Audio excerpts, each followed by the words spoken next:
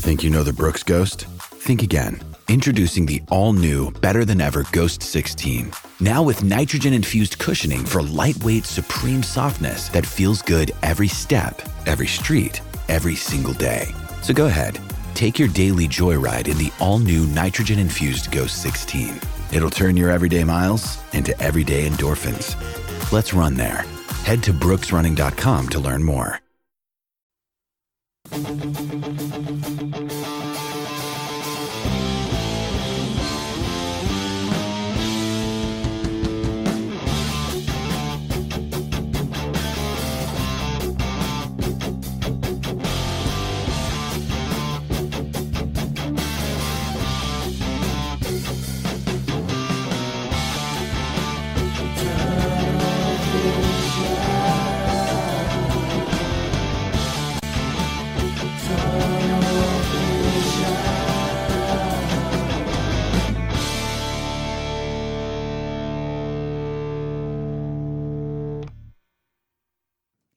Hello, everybody, and welcome to another edition of Television, a show brought to you by USCFootball.com. I'm your host, Keely Eure, joined by Ryan Abraham and Shotgun Spratling. It's a bonus Tunnel Vision. There was so much happening. We were like, you know what? We got to come back on a Tuesday and do a bonus Tunnel Vision. So that's what we're doing tonight. We have a lot to talk about. We're coming straight from USC's Tuesday practice. We saw Lincoln Riley there with some other people that will be named. We'll talk about that too. And we also were all at the introductory press conference on Monday. We'll talk about what we heard from President Carol Folt, Athletic Director Mike Bohn, Chief of Staff Brandon Sosna, Chair of the Board Rick Caruso. It was a whole palooza, and of course from Lincoln Riley himself. So we'll talk about that. A lot to get into, guys. Please tweet us #Tunnel Vision. I'll put your tweet up on the screen wherever you're watching, Facebook, Periscope, or YouTube. Put your comments, questions below. We love hearing from you guys and answering your questions.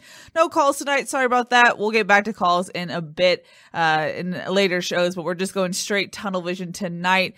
But guys, like I said, a bonus episode was needed because it's just been a wild couple days for USC. It's been, the last 48 to 72 hours or so, whatever it's been, absolutely insane. When we did our television show on Sunday, it seemed like the BYU game was a month earlier, and just everything that's been happening since then, and getting to talk to Lincoln Riley for the very first time on Monday night in the Coliseum, with beautiful weather. Like today's kind of foggy. If they had it tonight, like it might not have been as pretty as it was when they had it yesterday. The sun setting and the Hollywood signs up there and the downtown. It was just spectacular. USC hit it out of the park, and we just haven't seen USC do that. They sort of like do things, half-assed or whatever, and then it just kind of works out. This was not like that. This was fully planned. A lot of things had to come together to make it, as pretty as it was and as smooth as it was. Big time, you had Mark Sanchez there and Matt Leinart and all the big heavy hitters. And it was sort of like a victory lap, I guess, for this athletic department that really was criticized since Mike Bohn came on. From people, even me, people, we've been critical of some of the decisions. And there was a lot of singles that were hit. There was a lot of foundation building that had to happen to allow a guy like Lincoln Riley to be able to walk into the situation. And he seemed as happy as he could be to be taking over the USC Trojan football program. But just rare have we seen something in the athletic department work like this as part of a plan and not just sort of that just kind of just all worked out. This really was well thought out. Props to Mike Bohn, Brandon Sosna. They did a really good job with this. A lot of the rumors, a lot of the things that you had heard, I don't think those things are true, all the negativity stuff that was going on. So kudos to them, and it's made our lives much more exciting. It's much more fun to talk about positive, crazy stories around USC as opposed to negative ones. And we've had our share of negative ones. There's always crazy stories, though. Every couple of months, there's like a drop everything. You look at your phone, oh, crap, let's go to the studio. We got to do something because this is awful.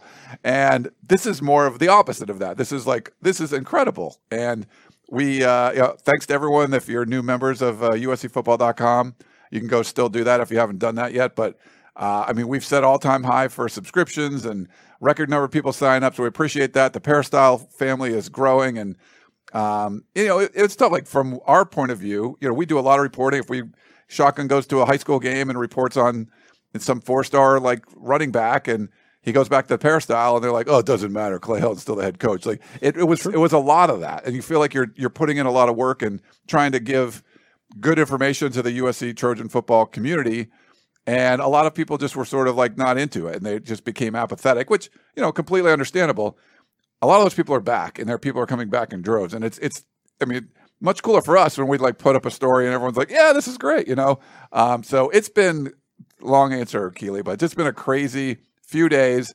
Very happy for all these USC fans that just, bleed Cardinal and gold and just wanted some good news, wanted something positive to happen, just haven't had it, just been beaten down over and over and over again. They're finally getting something positive, so we're really happy for them. Yeah. All the fans, I've said this on a couple of shows, but this is the first time since I've been at USC and I got into Los Angeles in 2009 that there has been unity among the fans. Everyone is excited. Everyone thinks this is a great move, a great hire. There's some. The only thing that people have even argued about is like, how did it come about? Yeah. Was it something they've been planning for months, or did it come in a 12-hour window? Who made the final decision? That's what people are arguing about now, because they're kind of searching for something to argue about. Still got to argue for something. Yeah, right? of course. It's the P. But for everyone that's just has said, I can't take it, I can't spend any money, I'm giving away my season tickets for whatever, welcome back. Yes. Welcome back. We're glad to have everyone back. We know, and I thought there was a really interesting comment from Brandon Sosna. He said, we know how many people's lives are rooted in USC football, and they understand the impact that a decision like this has.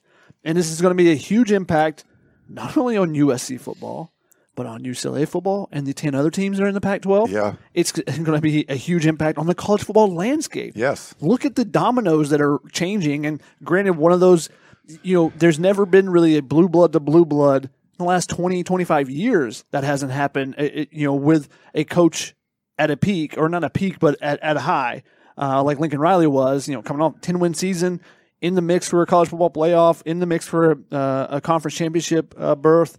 And that all kind of ends in that Oklahoma State game, and suddenly that was USC's window. Yeah. And Brandon Sosna also said that time, I think he said that when they saw the loss, it was like the enemy's gates are down. Yeah. Now's the time to attack. They went out and got Lincoln Riley. But fans just have not had something to unify them. Even when the 2017 Rose Bowl, that season, there was still a lot of fans that were saying, it's just Sam Darnold. He's leading it. This is a blip. It's not going to happen again. And those people end up being correct. Clay Helton wasn't the guy to lead them to a college football playoff. And, there's still some people that are pushing back, and we're hoping and optimistic that, things could improve and get better, and that never was the case. So there's been that back and forth for ages for us on the message boards and stuff. But it's great to see everyone unified and everyone just excited. There's so much excitement around the Coliseum right now. And it was, what a beautiful backdrop it was yesterday. It was gorgeous. Great day for it. And I think it felt like the sun was shining on the Trojans then, because it literally, the sun, as it crept down at the end of the ceremony, there was sun on the face of many of the Trojans there. And that's what it kind of felt like just in general. But this is a move that changes the landscape of college football, because you take a power from the Big 12, move it west. Maybe the Pac-12 can finally get back on the standing that it used to be, where it's equal with the other four group of, or Power 5 conferences, rather than being Power 4 conferences and the Pac-12 little bit behind. So we'll see if that can change. But the coaching carousel is crazy right now. So the college football landscape is being dramatically overhauled in 48 hours. This is the craziest we've ever seen in a week. Talking to like Bruce Feldman, any of the national college football writers, it's never been like this. And I think I was listening to Bruce and Stu on the Audible, and Stu brought up, they really got to change the early signing period, which I'm glad to hear, because I've done a ton of radio the last couple of days, and that's something I try to bring up. The reason it's this silly of a season is because of the early signing period. Like, that's really what's going on. You need to fire your coach early. You need to get the coach. I mean, Brian Kelly can still make the college football playoff, and he left his team. Like, he's going to LSU, and not like a super long shot, like realistic chance this weekend if a couple teams don't play well. Yeah, I mean it's crazy that he could be walking away from a college football playoff team. But I think the early signing period, which was meant to help the student athletes, has only hurt them. It's kind of those the best intentions or whatever. Like they had good intentions for this early signing period, but the timing of it's terrible. It's making coaches get fired earlier. Coaches are leaving, and then players are left holding the bag here. So, and then they got to transfer, and it's a mess what's happening in Oklahoma right now. And that's if you didn't have the early signing period like when it is, it probably wouldn't be happening that way. You could take a little more time and all that, but hopefully they make a change. I hate that rule. Hopefully they make a change. But the way this silly season is sort of like if you had the BCS when there was if there was a number 3 team that was undefeated and great. You needed something like that to blow up the BCS. You kind of needed something like this to happen to say, oh my God, this early signing period, this is not the right thing. Yeah, and one of the things USC, they wanted to get somebody in for the recruiting, obviously, but they also wanted to get somebody in because this week is a chance to evaluate the players. Lincoln Riley was at practice today, along with some of the assistants that he has brought with him. They were able to watch the Trojans, to watch the players, get an idea, okay, what do we have to work with? What are some of the challenges going to be for us to work with this roster? So that's something that Brandon Sosna also said that they wanted to do and they would like to get it done. So if, again, going back to the Oklahoma State game, if that, Oklahoma twice had the ball inside the 30, I think it was, both times, their last 2 drives, they kick a field goal both times, then they win. Yeah. Or if they make it on 4th down, score a touchdown, they win. Instead, they lose, they don't make it to the Big 12 championship, and suddenly Lincoln Riley is coming to USC. So dramatic change of events that may not have had if they win that game and advance to this week to the championship. Lincoln Riley is not USC's head coach right now, and he may not have become USC's head coach because they may have went ahead and tried to make that move because, again, one is early signing period. They want to get somebody in, try to recruit for 2 weeks, and the other one being they wanted to give them a chance to view the team since they did have this extra game. So, it could be completely different. The early signing period, real quick on that, they got to move it before the season. Yes. That's what I think is the solution. Move it before senior season now and advise a lot of those seniors, don't make a decision yet. Yeah. Wait till the actual signing day. Don't try to rush into it. But if you are set, that's your dream school, wanted to go there all your life, doesn't matter who the coach is, if everyone gets fired, if they take away the football team, you might still go to that school. That's the guy that needs to sign. Everyone else, just wait. Just wait it out. I think that was the point of it. They wanted that to be the case. And then all of a sudden, just everyone signed in December. You're like, you're getting ready for a bowl game. Coach is getting fired, all that stuff. Yeah, it's not working. So hopefully, I love the February signing period anyway. But if you do an early one in July or August, and you got a few players signed, that's perfect. You don't need this December thing. It's just nuts. Mm-hmm. Yep. Well, gentlemen, you dipped in and out of basically every topic we're going to talk about tonight. It's fine. Y'all had a solo pod. It's fine. I'm just over here. Oh, wait, Keely, you're still here. I thought we were. I'm still here. Oh, my goodness. Yes. Okay, let's go back to, shocking, I heard that. The press conference, introductory press conference on Monday. I thought the statement from Mike Bohn was interesting. He said, "It was never our goal to change the landscape of college football with one of the biggest moves in the history of the game, but we did exactly that. It sends a loud and powerful message to the college football world that this sleeping giant is wide awake." And Ryan, I know ever since I've been working with you, you have been saying that the brand of USC is so strong and you don't have to mess it. It's so easy to just let USC be USC. It looks like USC is going to try and return to USC. What does that do for the conference, the West Coast, and just football in general? Yeah, I mean, first I think with just the USC fan base, because when we met with Mike Bohn and Brandon Sosna, and you tell people hey man, these guys know what they're doing. They're going to come in and make some really good decisions. I think all everyone focused on was they didn't fire Clay Helton fast enough, so they have to be idiots. Literally, that was what a lot of people would tell us. And I think now, we had an apology thread on the P about what was going on to apologize to the athletic department. And I feel like it was a bold statement by Mike Bohn, but I don't think there was anything that wasn't true. This is like Shotgun said, you just don't see blue blood to blue blood happening. Now, yet another one happened, the next day with Brian Kelly going to LSU, and I think that if you count LSU as a blue blood, USC sort of forced LSU's hand because they were going to tried to get Lincoln Riley. They were going to try. They wanted to make the big splash hire. That's what they are known for, and so they went. Good for them. They went outside the box and get a Brian Kelly, which no one even thought was possible. Both hires, no one really thought was possible. But it did change the college football landscape, and it might have an impact on just the rules with when they're seeing how these things are happening, and you feel bad for the Oklahoma players, and you're going to feel bad for the Notre Dame players, especially if they make the college football playoff and you don't even have your head coach there.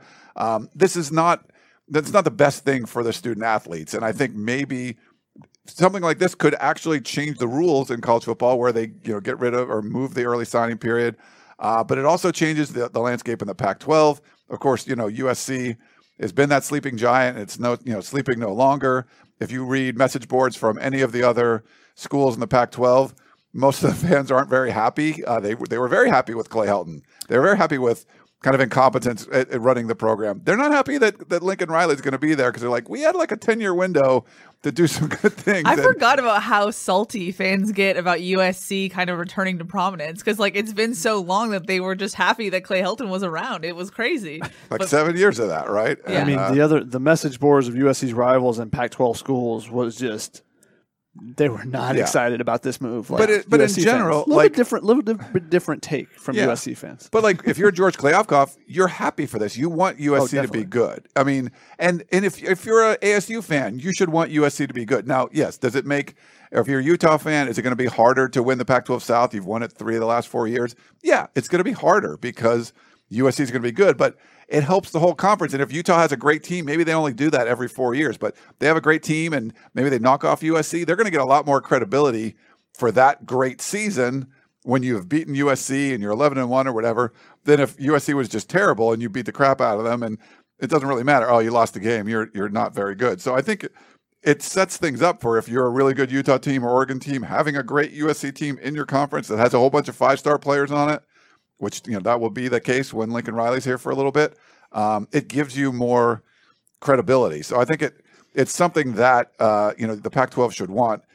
They don't necessarily want that from the message boards that we're seeing. Other fans don't want that. They don't want USC to be good. If you are a college football fan, however, if you're not just a fan of your team, if you're also a college football fan, then you should want this, because it raises the identity of the Pac-12.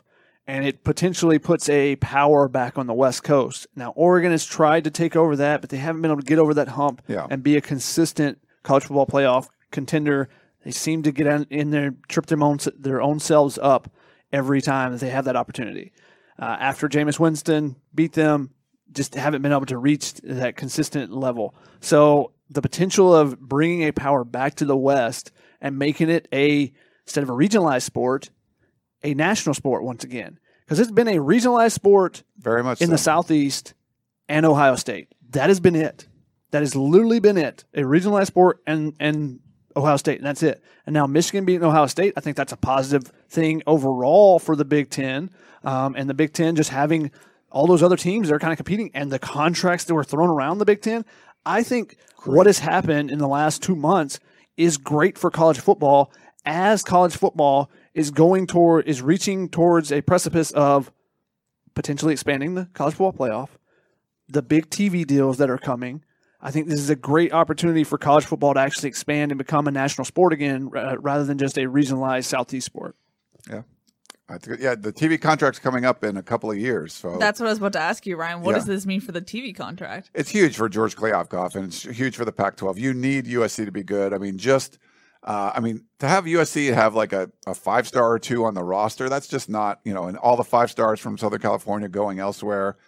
You need USC to be able to snatch those guys up. And it looks like Lincoln, he already got a 5-star commitment. He's been on the job for 48 hours. So, that's the kind of stuff you're going to expect. The guys that you were used to going to USC again. And I think that helps the whole conference. And then if USC, say in year 2, under Lincoln Riley, they're vying for a college football playoff spot. I mean, that definitely helps when he's negotiating that new TV deal. Like, oh, you got a good USC? Okay, that's going to help the whole Pac-12. So if there's a palpable buzz around USC and Lincoln Riley, that only elevates everything, because then the LA market is actually fully invested in college football. Then you can sell that to everyone. The Fox, the ESPN, it creates that much more of a bidding war versus if the Salt Lake City market, everyone's invested in college football. Yeah, and just brand-wise, like you talked about Keely before, I think I was one of the radio interviews I was doing today, and they were talking about it. I'm like, think about USC in 2016. They start off 1-3, like get smoked by Oklahoma, lose to Utah. Alabama. I'm sorry, Alabama. Used to lose to Stanford. And they go out and they win their next 9 games or whatever. They put Sam Darnold in at quarterback. And they won the Rose Bowl. Like, when has UCLA last won a Rose Bowl? Like, USC can have a terrible start to the season and still turn things around and win a Rose Bowl. And I don't know if there's any program in the country that could do that. It's just set up for you. Like, if USC wins, the path is very simple. You just have to not screw it up. And even when you started off the season poorly, you can turn things around. We've never seen anything like that before, a 1-3 team winning the Rose Bowl. I mean, I don't know who could end up doing something like that. Wisconsin had a chance this year. Yeah, they made a run. They were, I think they were 1-3 and then had won 6 or 7 straight before losing last week. Yeah. So if they would have won last week, they would have been in the Big 10 championship and had a chance to advance the Rose Bowl, because I don't think they would make the college football playoff. But that's the brand, and that was run by Clay Helton. So if Lincoln Riley has a team that stumbles out of the block and they lose to Stanford week 2, they run the table like they're getting the benefit of the doubt. USC will get the benefit of the doubt, where Cincinnati, the College Football Playoff Committee, is looking for reasons to move them down. They're still number 4 today, behind a couple of one-loss teams ahead of them, even though they beat Notre Dame. And that's sort of a blocker for Notre Dame to get in there, but they could still move up and be, Cincinnati would have to be 3 and then Notre Dame would be 4. But yeah, the brand is still strong, and I think Mike Bohn and Brandon Sosna, they proved that, and they showed, look, like someone like Lincoln Riley, one of the smartest, young minds in college football, looks at the potential of the USC job and goes, yeah, you can do a lot of great things there, because you can. And I think some of the fan base, maybe some of the media, just sort of was down on USC because it's been poorly run for so long. But we always said it has that potential still. And being able to bring in a Lincoln Riley shows that. And it's made everyone else around in the Pac-12 afraid. And then you made a right hire, right? Like if they're going, oh crap, if you hire Jeff Fisher, everyone's like, yeah, more Clay Helton kind of stuff. And no, you hire Lincoln Riley, they're like, oh, and that's where the message boards we've seen. Yeah, we're doomed. And that's if you're a USC fan, that's all you don't need to hear our analysis about the hire. Ask your UCLA friend what he thinks about it, and you're like, crap, that's what you want to hear. A lot of UCLA fans were like, why did they score 62 points? Why did they do that? That just forced their hand and made them want to go out and get that's what rivalries are about. Yeah, and Chip Kelly's going to stick around now, so yeah. Yeah, look at that. But Brian Kelly's not. So your other rival, and we had a question for the Family Feud podcast, plug if you guys haven't listened to it yet today, but I'm halfway through.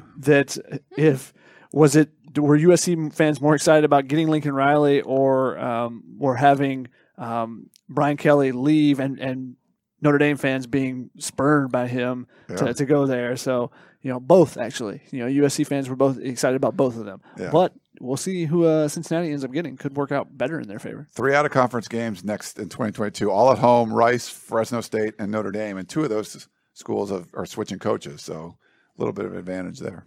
I mean, USC switched coaches, but that's a plus. So that's not. No, I know it's easy to win the press conference, but I thought Lincoln Riley did well on Monday. I thought there were a couple of, as Chris put it in his content piece, 10 eye-catching quotes. I was wondering what stuck out to you most on Monday. I'll hear from both of you. Whoever wants to go first. The genuine joy he seemed to have of being there. It is a blue blood to blue blood thing. And Norman, Oklahoma is different than Los Angeles, California. And you got a young family. If you're moving, you're like, hey, kids, we're going to move to Lincoln, Nebraska, and I'm going to be the Nebraska head coach. That's cool. Nebraska is a great program and stuff. But, the kids you're bringing them to Nebraska. You can't drive to Disneyland from there. You're bringing your kids out here. Oh, by the way, on the weekend, I got to work, but mom can take you to Disneyland. It just seemed like he was like, this is going to be really cool. There's so many people that just move to the city, for different dreams or, you want to be an actor, whatever it is. It's a big city. It's a destination. The weather's great and all that kind of stuff. You can go skiing and surfing in the same day. All those things, all the professional sports teams, you want to go to a Dodgers game or let's go see the Lakers. And, he can probably get courtside seats and stuff like that. So it it seemed like he was genuinely just excited. Sometimes you need a little change of scenery. And, I've not been to Norman. I've heard great things about it, but it's going to be a different feel being in Los Angeles. So it just seemed like this was the challenge is real. He had Bob Stoops' team. and did a great job with it, but it was something that was already built, and he continued it. This is really pretty much a complete rebuild on his part. But I feel like just the genuineness about moving to LA seemed to be something that really appealed to him. Just looking around when he was looking at the scenery, like, this is crazy. He was like, yeah. His first words were, wow, is this real? And he turned to look at the LA skyline behind the Coliseum. I think awe. He was just in awe of LA and talking about how that it is a great opportunity for his family to experience something new. I thought that was really interesting because that's not something you really expect in a coaching press conference necessarily. The thing that stood out to me that caught my ear at least was he talked about we got to build the roster, we got to build the coaching staff, we got to build facilities. And I said, "Whoa, build facilities." Good point. I thought that was interesting, and he mentioned it again. And I asked him afterwards when we had a smaller media scrum, and I asked him what's the first thing he's got to get. And I mentioned facilities in the question, but he did say the first thing that they got to focus on, the first most important pressing thing is getting the staff together. Yeah. Because then you can go recruit, and then you can worry about everything else. But the facilities thing, I asked Brandon Sosna about it as well, and because it was mentioned, he said once they had made the decision with Clay Helton, one of the things they did is they went to the architects, the designers, the blueprint designers, and everyone, and got some plans together about some potential facility upgrades for USC so that they could use that in their pitch to coaches to say, hey, this is something that we're doing, because that's one of the big things that ends up with some coaches making moves is they want to increase in facilities. They want to, whether it be a football only facility or they want one of the things that's come up with Brian Kelly is he wanted a chef for the team. He wanted them to have their own training table, and Notre Dame was pushing back on that, and he'd been pushing for that and wasn't able to get it. So one of the big things that coaches often ask for is facility upgrades. It's an arms race, much more 10 years ago in football. Yeah. That everyone had to get something new, and that's what you want to be, something flashy to show the recruits and all that type of stuff. So I thought it was really interesting that was something USC had the foresight saying, we're not up to par with whatever all the other blue bloods, the college football powerhouses are right now. So we need to have an idea of where that can be. So if a Lincoln Riley comes and goes, yeah, I like your program, I like LA, but are you guys going to invest in the program in that way? And being facilities one, and I'm like, we would love to do that, but that's not something they necessarily had thought of. They definitely had thought of it here. Obviously, don't know what exactly the plans will be yet, but that'll be something interesting to watch going forward. Yeah. In that same sense, Shotgun, I thought it was really interesting hearing from Brandon Sosna, and he said essentially 2 years ago, if they had fired Clay Helton, the foundation just wasn't in place. He was like, I don't think we can attract a guy like Lincoln Riley, whereas 2 years later, rebuilding, and we've talked about it ad nauseum on this show over the last 2 years, what Brandon Sosna and Mike Bohn have been trying to do with the athletic department. I just thought it was really interesting because it kind of verified what we had expected, is that you needed to rebuild kind of the decades of dysfunction that we saw in the athletic department prior to the arrival of Mike Bohn and his staff. Yeah, I think that was part of it, just sort of a department that was rotting from within. And, we said on the show recently, like, hey, I think if they could go back, they would have fired Clay Helton earlier. You would save a lot of money, the fan base and all that stuff. But, knowing that you could actually, if you waited 2 years and you fixed everything up around it and you could get a Lincoln Riley, now it's a risk, of course. If you hired someone that you could have hired 2 years ago, then you sort of like wasted those 2 years. But if you're going to say, like, you're never going to get, he called it a tier 0 hire, like this was the top of the top as far as guys you could get. And if there was a chance to get him, and they're like, hey, but we got to wait. We'll keep Clay Helton around.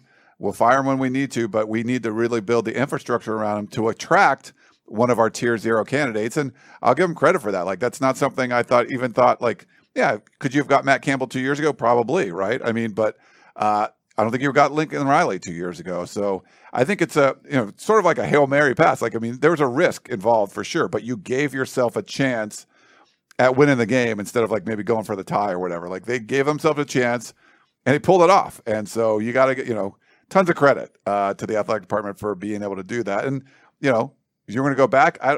I think if we ask Brandon or we ask Mike, they, off the record, I think they would say, no, I think we would still do it the same way because of what they ended up with in Lincoln Riley, If they ended up with someone like that was a good candidate, but maybe not like, the Lincoln Riley level, maybe they would have said, yeah, we could have got this guy 2 years ago. We could have fired Clay then and just sort of moved on. So there's a lot of circumstances and stuff that happening, but it worked out. A lot of years of just fans complaining and being upset, and I'm not going to blame them. There was good reason. I'm just happy to see so many of them happy right now, and people on the peristyle getting together. It's like the Ghostbusters lines, like dogs and cats living together, mass hysteria. Like that's what we have on the P right now. Nice Ghostbusters reference. Now, Lincoln Riley also said he wanted to make the Coliseum the mecca of college football, but then like a little bit later he said, I don't want to make empty promises, et cetera, et cetera. But cat's already out of the bag. He said the mecca of college football. Yeah, that's intense. Ryan, can you see that happening? Yeah, and it's funny. One of his players said, "You said that to us." Breakups are tough, right? Like breakups are hard. The best thing though is, you know what you never do, Ryan? You don't break up over text. True, like Brian Kelly did. Yeah, he did. He did it in person at least, and that's part of it. They kept it quiet, which the fact that USC was able to keep it quiet allowed Lincoln Riley to be able to do that. I'm sorry, what was the original question again, Keely? It was do you think mecca of college football? Yeah, I mean, it definitely can be, and we saw that way with Pete Carroll. You forget, like, you go into an Arkansas team, on the road at Arkansas they got like 3 NFL running backs on the squad, and just go in and throttle them. And they put up 70 points in the Coliseum on these teams. Like, these are good teams that Pete Carroll just boat raced early in the season. And it's very similar to what Nick Saban does, where his teams come into the season ready. Maybe you can get Nick Saban later on, but early on, you play him one of those out-of-conference games, you are done, because he prepares better than you in the offseason. And Pete Carroll did the same thing. I think you can get to that point. And the Pac-12 isn't very good right now. You can dominate the league. You get a big win over Notre Dame, and it's like, wow, this team is legit. And get into a playoff and win a round, like, you're going to be thought of as a college football power like right away. And I think just one recruiting class, if you can get a really good one to finish in the next couple of weeks, some guys in the transfer portal, you can be a legit team. And then one more recruiting class with whatever else you want to do, and then it can be like, wow, this can be a contender. So I think they can be at least moving the center away from the SEC is amazing. Obviously, there's so many great programs and stuff, but you need sort of like this alternate thing where, like, Clemson was, they're in the South, but they were at least like, hey, there's Clemson, they're really good. Or Ohio State, they're really good. You want another one, want something on the West Coast to kind of spread out college football a little bit, because it has, like Shotgun said, it's been pretty regionalized. So I think they have the potential to do that, where they're going to be a team that everyone's going to look up to. I think they sort of, when Pete Carroll was that good, the SEC was like, we need to be able to beat teams like this. And now they've gone a great run. But USC can get back there again, I think. Mm-hmm. You mentioned USC's wins early in the season. Could also come late in the season. I don't know, like 55-19 or something. Those are good too. Chuck, you love just dropping that. Just drop it in there. Those are good too. That's for Dan Weber. Interesting. Okay. Dan Weber loves that score. He does. Now, did you guys think it was interesting when Lincoln just dropped in?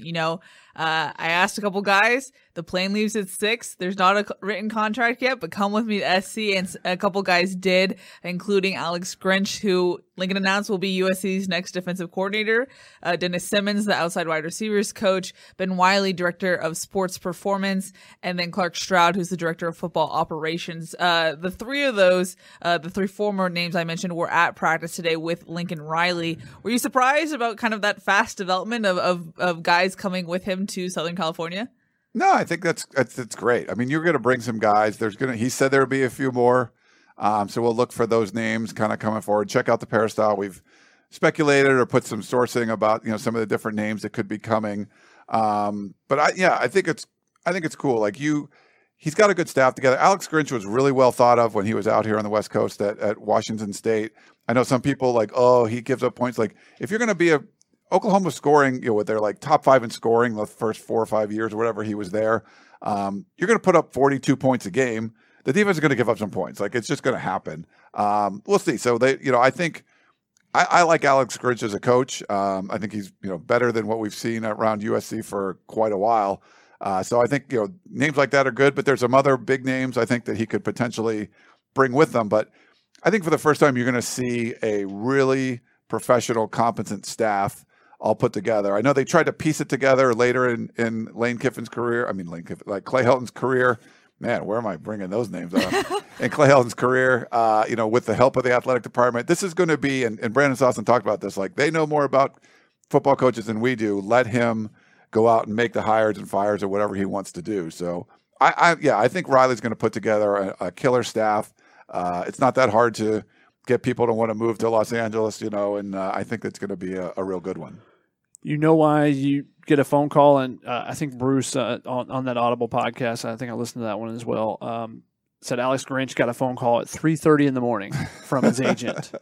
Now, granted, if your agent is calling you at 3:30, it's probably something big. Yeah.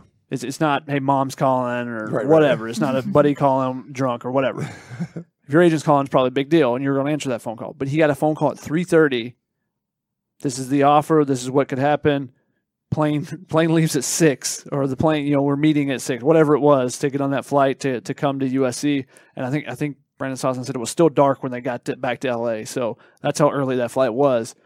You know what that tells me?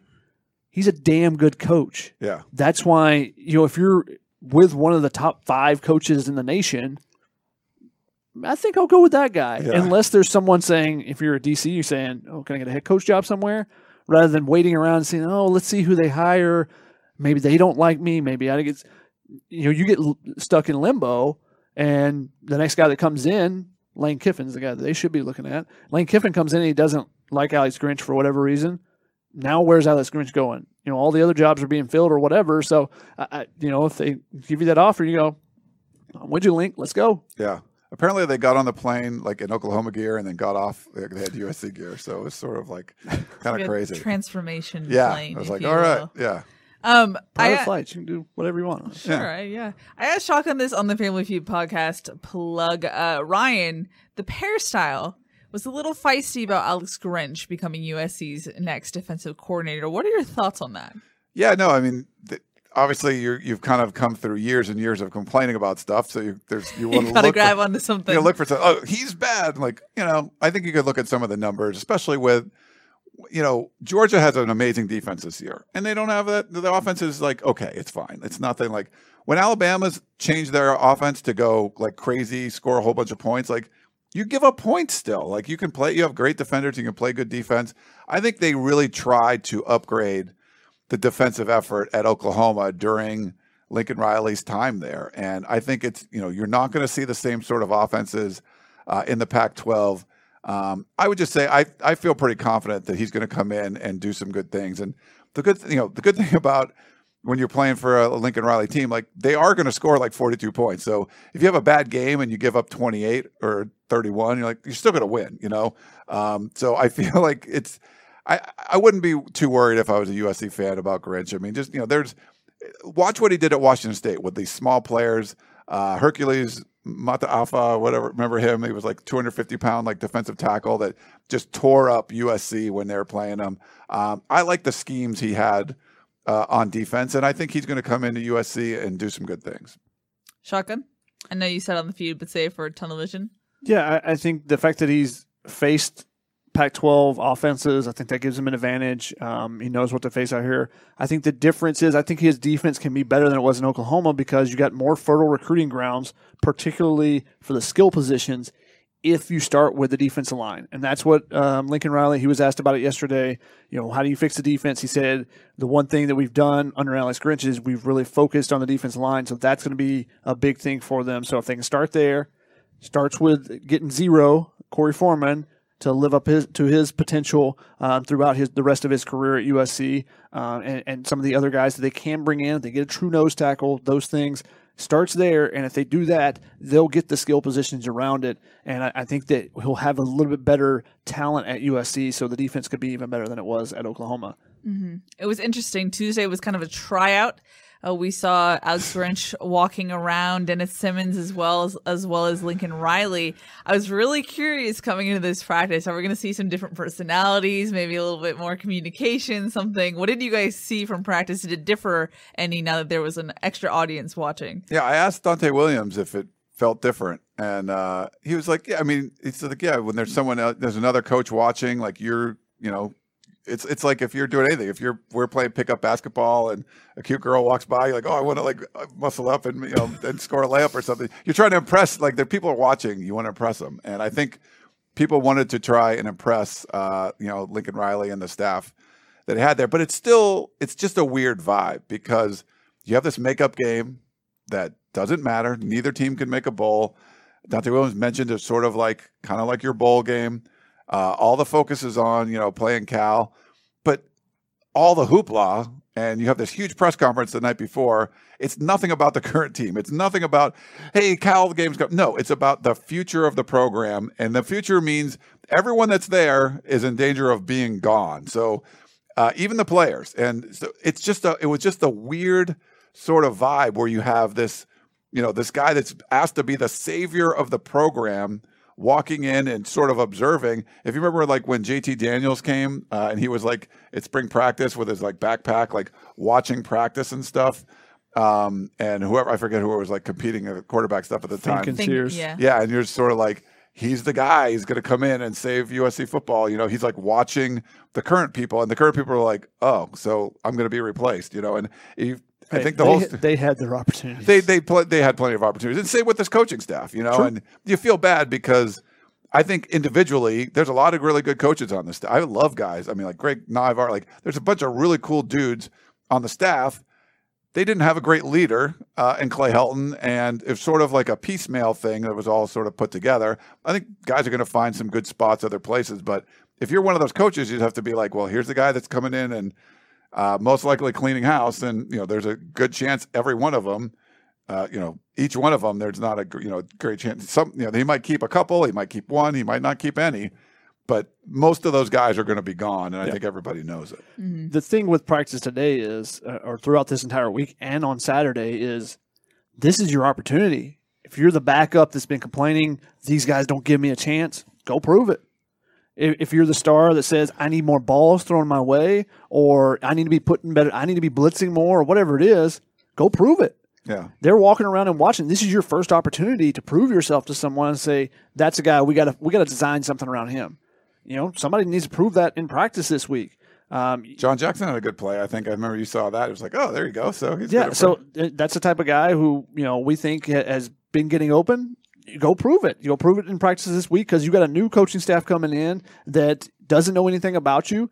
They have some relationship with some players from recruiting them, but they haven't seen them play in at least a year, if not 2, 3, 4. So go prove it to them. Say, I'm the guy you need to be focused on, and also I'm the guy for you right this year, next year, the next year after that. I don't need you going and getting a 5-star guy and worrying about, I got to get that 5-star at that one position because we don't have anybody. No, I'm your guy. I'm letting you know right now. So this is a huge week of practice. This is a chance to ball out and go give that first impression to the coaches about you're a guy they need to focus on, and they need to come and say, what can we do to make everything work for you? I thought it was interesting, though. Nick Figueroa said not only are they looking at this week's practice footage, they're going to look at old practice footage, too, which if you were kind of caught in that gray area lull of it's an interim coach, the team overall is not playing well, and you just didn't practice that hard. Yeah. Lincoln Riley and his staff is going to be looking at that practice footage. So it's kind of a learning lesson of you should go hard every single snap because you never know who's going to watch that tape. Yeah. Oh, number so-and-so is half-assing it here. Like, I don't want him on my team. Yeah. If Lincoln comes to me and asks me that, like, what, look like you're loafing. Oh, coach, yeah, bad hamstring that week. My bad. The hammy. I'm healed now 100%, 120, 104%. And it's funny. We hadn't seen Keaton Slovis dress for practice, and he did dress today. And you're like, oh, I mean, I don't know if that meant anything. Like, he didn't throw the ball any live drills or anything. He did rehab for most of it was mostly rehab, but he did more than what we've seen. That's a step forward from where he's been. And I don't know if it was just like, oh, new coach here, like maybe he wants to stay. I don't know, but maybe show, hey, I'm not going to just be like on the sidelines. I'm going to get out there and do a little. Yeah. And we've been asked the questions about Keaton Slovis' future. And most of the things we had heard and kind of what the expectation was is he's probably gone. Especially with the way the quarterback situation was handled, whether it be to the NFL, whether it be the transfer portal, whatever it may be, that it was more than likely he was leaving. That's what I've heard from inside the locker room. That's what kind of the players expect from Keaton.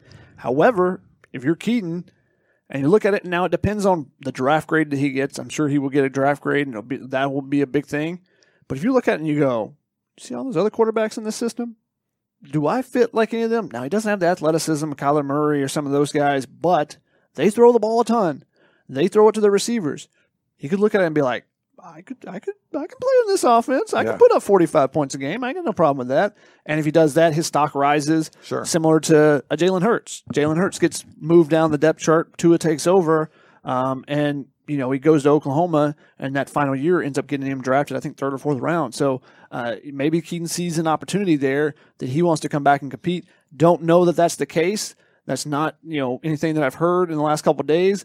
But that is something to keep an eye on, whereas a guy that we probably expected to be leaving after this year, maybe he decides that this wasn't a great year, but next year with Lincoln Riley, it could be much different. Yeah.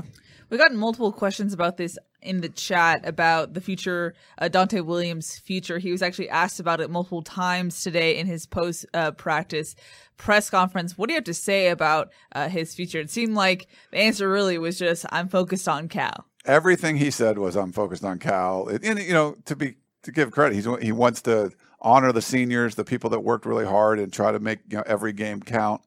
They want to win this game. They want to go out and win this game. It's tough. He said he hadn't talked to Lincoln Riley about any of that stuff yet. They'll figure that. They met him. He said he was great. He started off his press conference complimenting Lincoln Riley all over the place. But he said they, and I know you might not read too much into it, but I read it as talking about the players. Yeah. To me, it just sounded like maybe getting a little bit distant, like it's his team now. It's not my team anymore. Maybe that sort of thing. I don't know. It's obviously a weird situation. We normally get a whole bunch of players. We just had like a scrum of 4 guys today. And they were talking about getting ready for Cal too, but Dante Williams, pretty much every word out of his mouth was something about getting ready for Cal. Every question sort of went that way, and it's tough. He's been put in it's a great opportunity to be the head coach at USC, but it's a really difficult situation if it's something that really you haven't been qualified for. And they asked him to do it, and I think he did his best the whole way. He's got a couple days left, and his reign of running USC football will be over, and then we'll have to see where he ends up, if he's still on the staff, going to be out recruiting, whatever he's going to be doing. We'll see. But yeah, it was a weird one today, just hearing him talk about it. But I think it was the right move. Just say, hey, we're focusing on Cal. He's not talking about the future and all that kind of stuff because he's not the one controlling it anymore. Now it's in Lincoln Riley's hands. Mm-hmm. Now, you mentioned recruiting. That's something that you asked Lincoln Riley about, Ryan, on Monday. The early signing period is looming, and he said, well, we're going to do a lot of it, meaning recruiting. And he wasn't lying. He did an in-home visit that very night with Raleek Brown. And then USC actually got a commitment today, so you guys can take that away. We've gone 47 minutes in this show and haven't mentioned that USC got a 5-star quarterback commitment from Southern California, the number 2 player in the country in the 2023 class. Yeah. Which tells you, Ryan mentioned at the beginning of the show, it's been crazy. It's been hectic the last 48 hours or so, 72 hours. And that just kind of tells you where it's been at. It's been crazy on the recruiting trail, and we've barely even mentioned it so far. Yeah. When I asked Lincoln Riley, it was sort of a 2-part thing. I was like, hey, does the early signing period impact the timing of your decision? And he didn't seem like it did, but I think it does. That's why things are moving as fast as they are. But he said, we're going to do a lot of it. Now, we didn't get a confirmation that he would be hosting official visitors this coming weekend, but he's already done in-home stuff, and there's going to be a lot of that going on. You're already seeing there's been a few guys decommitted from USC's 2022 class. It's going to be completely reshaped. And I think there's going to be this is the best case scenario for USC. There's not a lot of coaches that USC could have hired that could move the recruiting needle right away. And meaning right away, you only have 2 weeks until the signing period's up, the early signing period. He was one of those guys because he recruited Southern California so well. I think we're going to, the 2023 Malachi Nelson, like the Los Al quarterback, there's a group of guys that were committed to Oklahoma from there. The fact that he decommitted and switched to USC that quickly, it's amazing. But that's 2023, which we expected. The 2022 stuff is going to be really interesting because if the more guys he can sign that are blue chip players that USC was not going to get otherwise, he can build that up. It's sort of a base going forward to build the program. It's not like he needs to hit the portal as hard because you don't have anyone in this class. If you signed Lincoln Riley 2 weeks from now after signing day and USC had the number 60th ranked class or something, there's a big hole. He can fill that hole now, and I think it makes it easier to grow the program and try to become a power. Just because you've already skipped basically 2 classes out of the last 3, right? You had 2 pretty bad classes. Or 1.5. 2020, and then this year could have been the second in 3 years. So making sure that doesn't happen is huge for them. Yeah. Especially the extra COVID year gives you some options as well with some guys that could potentially come back. But we're hearing that some of those older guys may decide to move on, whether it be either just to finish their career or to transfer into the transfer portal. So we'll see how that kind of plays out as things goes forward. But it's huge. And there's so much traction because he had already been recruiting Southern California hard. Yes. So it's not like he's coming and, hey, my base was Texas, and now I got to make some new inroads, which is actually what happened with the last class, is they didn't have those connections necessarily, or the last coaching staff, the defense staff that was brought in, they had to start making those inroads, and it was unfortunately bad timing with the pandemic that they couldn't go out to spring practices and stuff like that, and that's how you build those relationships with coaches. He's already got those. He'd been to, Bishop Alemany and Los Alamitos and all these schools where there's prospects at, Modern Day and the St. John Bosco's, all those. He had been out to those and visited, had made an appearance at least during the spring, his coaching staff as well to see those practices. So they have those connections already. They can call on those. And they're already in on a number of big-time prospects. And we'll see what USC ends up with in this class. Obviously, the big name that is a Oklahoma commit is Raleek Brown, and they didn't even sleep in a bed in California. And they're already 6 a.m. flight. Alex Grinch gets a phone call at 3:30 in the morning, and they're out recruiting. I think it was Riley and Dennis Simmons were out to visit Raleek Brown yesterday at night after 3 hours of press conferences and all that type of stuff. And Lincoln Riley's still on the move, so know if it's coffee or what kind of caffeine he's on, but I'm sure he had a lot of it. Yeah, you got Devontae Jackson, the 5-star cornerback or defensive back, was longtime commit, dropped USC, looked like Michigan would be a player, certainly Alabama. He comes out with a top 2 today, and it's USC and Alabama. Like, you might get him back. I mean, there's a lot of things at play. It's going to be a crazy 2 weeks ahead, building the staff and this recruiting class. And I think any guy that he signs in this class is just, it's like gravy. Like, you just didn't expect, this was a class that was going to be a throwaway class. You just didn't expect someone to be able to come in time and salvage it. And it's not even going to be salvaging. It's going to be building something like a top 10 class. Yeah. Which is, if you go from like unranked whatever to a top 10 class or something, like, that's insane. So it's just going to make it all the much easier for him to kind of build the program he wants to build, that if he was hired 3 weeks from now and he didn't get to sign this class. Or even if it was a different coach, some of the other names that were thrown out, Matt Campbell, some of those who Matt Campbell, Iowa State wasn't recruiting Southern California. If he comes in and you're looking at from the outside in USC, I don't know where they're at, 60 something or 70 something, before this hiring, you would look at it and you'd be like, if you can get it up to the 30s, that's doing a great job. Yeah, that'd be huge. That's getting, closing and getting some, notable recruits and keeping the ones that you have. Well, USC actually had 3 decommitments today. What does that tell you? Is that bad news for USC or is that good news for USC? It's a little bit of both. I feel bad because 2 of the local kids, Ephesian Prysock and Kevin Green Jr., are 2 kids that I've watched 3, 4, 5 times this season at Bishop Alemany. Both great kids. Kevin Green is, a smaller kid, wide receiver, but as tough as nails. Ephesians Prysock is a bigger potential player, got a lot of projection there. But this staff is probably looking at it and coming in, and part of the reason you see those 2 and then a 3-star wide receiver, Caleb Douglas, decommit is because they're probably looking at it like, we think we can land guys that are higher on their board, guys that they've been recruiting more because they hasn't necessarily been recruiting those 3 guys at Oklahoma.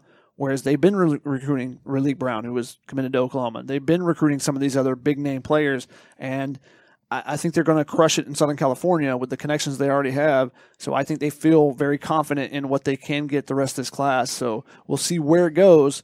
But, it's a good start for the 2023 class, getting Malachi Nelson, getting a quarterback. He can be the leader of the class. Plus, he's got 2 teammates. One of them's a 5-star. Maybe both of them are 5 stars, or one of them's a 5 and one of them's a 4-star receivers in Mekhi Lemon and DeAndre Moore, who are both committed to Oklahoma. Mekhi Lemon has already decommitted. I would expect him to end up at USC. Loves USC. He needed USC to give him a reason. That's the thing. Yeah. There were so many kids in Southern California, big-name players, that needed a just needed USC to give them a reason to stick around, to stay in Southern California. They want to. But, the way we've seen recruiting, the inconsistencies, the player development, I don't know that I can stick around. It's not going to be best for me in my future. I want to. I love USC. I grew up watching Reggie Bush highlights and all that. But Now they have a reason. Yeah. A big one, especially if you're an offensive player. And I mean, we've seen a lot of coaching changes. I think it's pretty rare, like you said, blue blood to blue blood. It's rare that you can hire a head coach and they get a 5-star commitment like the next day. Like when does that happen? Like it takes time to build the relationships and stuff. Like you don't a coach comes in, okay, 5-star, you switch over. And it's like, that just doesn't happen. That's the uniqueness of the situation, that you get a guy from Oklahoma who recruits your backyard better than you do. And then, that's going to be the only a big situation where you've seen a number of guys change commitments is probably Vanderbilt to Penn State when James Franklin went. That's the only one I can think of where there was kind of a mass, and there was some questions about that, and there's probably some questions about the Oklahoma. But I think it tells you how much players were committed to the idea of playing for Lincoln Riley and in that offensive system, and for the coaches that he had, that he makes an announcement and almost immediately there are decommitment. Yeah. It's not like, well, let me think about it for a couple of weeks and, and I decided this. Nope. Just I think there was 5 or 6 or 7 decommitments from this class and the next class. So I think that tells you the power of Lincoln Riley and what he did at Oklahoma. And we'll see if he can capture that at USC as well. Yeah. Mm-hmm. We got an interesting question on YouTube from Andrew, who said, Lincoln Riley was all over Fox today. Do you think he will embrace the media and give you guys more access? So Mike Bohn said they're going to keep being media friendly. Lincoln Riley wasn't known to be, super great with the media as far as like making players available and things like that. But you were the only game in town, and now you're in a town that has, 2 professional sports of every professional sports team.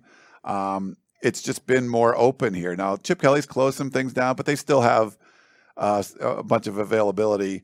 But the athletic department was saying, like, they're going to keep it like it's been. So that's probably part of something they had talked to Lincoln Riley about. We'll see. Well, when we get some spring practices and things like that, he's been open so far, but obviously this is just the introductory stuff. And he was at practice today, saw media watching practice. That's probably a foreign concept to him. I don't think it's something you just couldn't do at Oklahoma. So Chris tweeted out the video of him walking onto Howard Jones, and I think Oklahoma fans started to get that in their feed because they were like looking at all the windows around the practice field, and they're like, Lincoln's probably freaking out in his mind because like get frosted windows and stuff like that. So because they had the whole thing with the dorms getting frosted windows so nobody could see the practice field, and then the Oklahoma student paper finding a way to watch practice from a building and seeing that Caleb Williams was getting first team reps, and he shut down all media availability. So hopefully he's learned from those lessons. Yeah. And I think that the difference here is that the USC administration understands the importance of media availability in a city like Los Angeles and have done a great job. Again, commend the way USC handled everything yesterday. I thought it was great the way they set it up with, the speakers, the Q&A session, and then the breakout media scrums, so everyone could kind of get what they want. And then the news media, the broadcast media stations were able to get a couple questions with Lincoln Riley as well to get one-on-one stuff. So I thought they handled that great. I think Lincoln Riley handled himself great. Because we've seen Drake London and Keaton Slovis and some of the guys that have gone to media day, and Drake London, I joked with him at the end of media day, he was just worn down by it. It's exhausting. It's a burden to be out there for 6 hours or 8 hours or whatever it is and be constant. And Lincoln Riley kind of went through that car wash yesterday, and hey, he's used to it. He's done the ESPN car wash and whatnot previously. So I just thought that they did a great job, and it looks like I hope that he's going to be open to it, because we don't want to have a contentious relationship with him, and we hope to potentially have him on the show at one point. That would be great. Yeah, we'll try it. Ryan Fox on YouTube wondered, how many players can SC pick up in the portal? What's the limit? There is no technical limit. No. It's as many initial counter scholarships as you have. So you have the 25 that you have each class, and then I believe it is this season that you are allowed 7 extra that you can potentially pick up from the transfer portal if you have 7 exit, I think is the rule. I don't know if this is only going to be a 2021 rule because of COVID and whatnot. I don't know exactly the verbiage on it and everything, but that means that USC could pick up to 32. And you're thinking, are they going to pick up 32 transfers? No, they're not going to do that, but they could pick up as many as they want there, and maybe they save some room in the class on early signing period to look for transfers going forward. But there are some schools that have done it. Texas State had a transfer-only class last year. So there is a precedent set for a team to do that. So they could get up to 32. That would be the max they get. Yeah. I'm actually going to jump into questions. We've been kind of doing topics, and it's already the top of the hour, so I'm going to jump into questions. Probably rapid fire. Yeah, let's so rapid gentlemen, fire. Yeah, let's keep it that We'll do our way. best. Why do you keep staring at me like that? Jesse on Facebook said, "Who do you feel will return on USC's defensive line?" Nick Figueroa has already announced that he's coming back for his 6th year, I believe it is. He was in the presser after practice today, and he was beaming. He looked so excited by the news. He did seem pretty happy. Yeah. Yeah, but he's what now. They didn't say exactly what Jackson Dart. They were asked, and it's weird when you put 4 people up at once and one person is speaking the other 3. And someone actually had that comment: is they didn't look like they were happy. No, I think it was just that's kind of what happens when you have 4 people up at once. And Jackson Dart was asked about what was said in the meeting because Lincoln Riley met the team for the first time yesterday, had a team meeting with them, and didn't want to give that away. But Nick Figueroa was obviously excited about what came out of that meeting and what he thinks the potential is going forward. I asked him and Kanai, because both those guys have a decision to make about whether to come back, whether to do something else. Kanai said it's not going to affect him at all that Lincoln Riley's the coach. He's going to sit down with his family and make that decision later. Nick has already kind of told us that he was going to be coming back. So he said, I've already kind of planned on that. And he said, and I asked him after that if he's recruiting his teammates. He said, yeah, I'm definitely recruiting a bunch of guys to try to stay and keep them here. So he'll definitely be a big one on the defensive line if he can be healthy. Drake Jackson, I do not expect to return. And we'll see where the transfer portal is. If they push some guys out, we'll see, some guys that have been injured and haven't been out there. But I think everyone else should be coming back, unless they see a better opportunity somewhere else or don't think that they will have a chance to get any playing time at USC. We got a question from Alex on YouTube who said, in 2 to 3 years, when we look back, who made the better hire in 2021, USC or LSU? I think it's USC for sure. We don't know. I mean, obviously, it could if Brian Kelly goes and wins a national championship in year 1 at LSU, then. But I feel like LSU's thing was like, we need a big name. It doesn't necessarily have to be a big name that fits, and it might fit. But it's just everyone, all the podcasts I've listened to, the national media guys I've talked to, he's a big-time coach. I mean, he's done great things, and you sort of can run your course. 12 years at Notre Dame is a long time, and LSU, every coach they've hired has won a championship. So I think there's potential there. But if you just look on paper, like all the connections that Lincoln Riley already had to Los Angeles, the way he was recruiting and everything, it just seemed like it fit and it flowed, and it to me, just on the surface, made more sense than Brian Kelly going to LSU. Both were head scratchers, but if you look at the Lincoln Riley stuff, like, okay, I can see that's making sense. And the Brian Kelly one is sort of like, it might be a little square peg, round hole sort of thing. We'll see. I mean, I think he can have great success there, but just on the surface, I would say the USC hire looks, a little more. I'd rank it a little higher. Both are great, but I'd rank the USC one a little higher. Shoddy, quick thoughts? Lincoln Riley. Well done. Very quick. Sorry. We got a question from Riley on YouTube said, will Drake London stay another year? I believe we got that question on Facebook as well. Yeah. I don't think so. I don't think so either. Selfishly, I hope he does. He's enjoyed it covered. It would be cool. I mean, he's done so much, but it's sort of like, ooh, like I could be in an offense where I don't have to make contested catches all the time, and I could put up amazing numbers. But, he's going to make his money. We'll see. I will verbally berate him if he decides to come back to USC. Like, this is dumb. No, do not do this. Go get your money and be set, especially if he's going to be a potential first-round pick, second-round pick. Make that money and be a millionaire. There you go. Brandon on YouTube said, now that Lincoln Riley is at USC, do you think, we just covered that. Sorry. I was looking at, sometimes Shotgun helps me out, and I picked one that we already did. Angel asked Ryan a question, though. He said, did you ask Lincoln if he knows the fight song? Yeah, Ryan, why didn't you ask him that? I mean, I assume he didn't know. Like, he didn't know. I don't know. He was so in awe of LA and of USC and the program history that maybe he learned it pretty quick. Yeah, he knew like Matt Leinart by name and stuff. Leinart was sitting like right in front of me. Leinart was funny. So he turns around and gives me like a fist bump and stuff. And he just had the smile on his face. Like he was there with his son and his wife and stuff. And just, you could tell. It's funny. He's a good dude. And we've been texting and stuff during the surge. And I actually ran into him locally here at a car wash and talked to him for a little while. But he was just beaming. You know, I didn't get to see Mark Sanchez, but like Matt Leinart was extremely happy about this hire. So it's pretty cool. There were not a ton of former players there, but there were a handful of former players there. And from some texts that I received and some messages on social media, former players are ecstatic right now. Super excited. I had one come up yesterday and said, F yeah, let's go. And just super excited. And like I would just come up to say hello, and that was the greeting. That was the greeting there. So I was just like, whoa, okay. And that tells you what everyone thinks. And these are former players. You know, some guys have been in the Pete Carroll era.